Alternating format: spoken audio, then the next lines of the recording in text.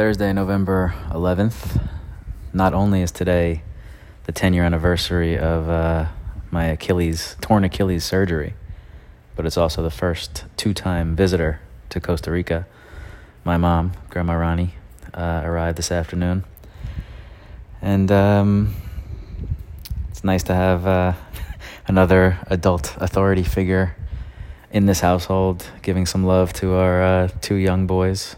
Some love and some discipline, sort of.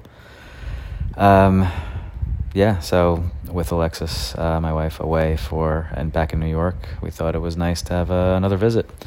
Our first and only visitor of 2021 back half. And we're psyched to have another week and change, and then we're all flying back to New York next Saturday. So some fun adventure, relaxation for all of us, hopefully, in the 9 days ahead.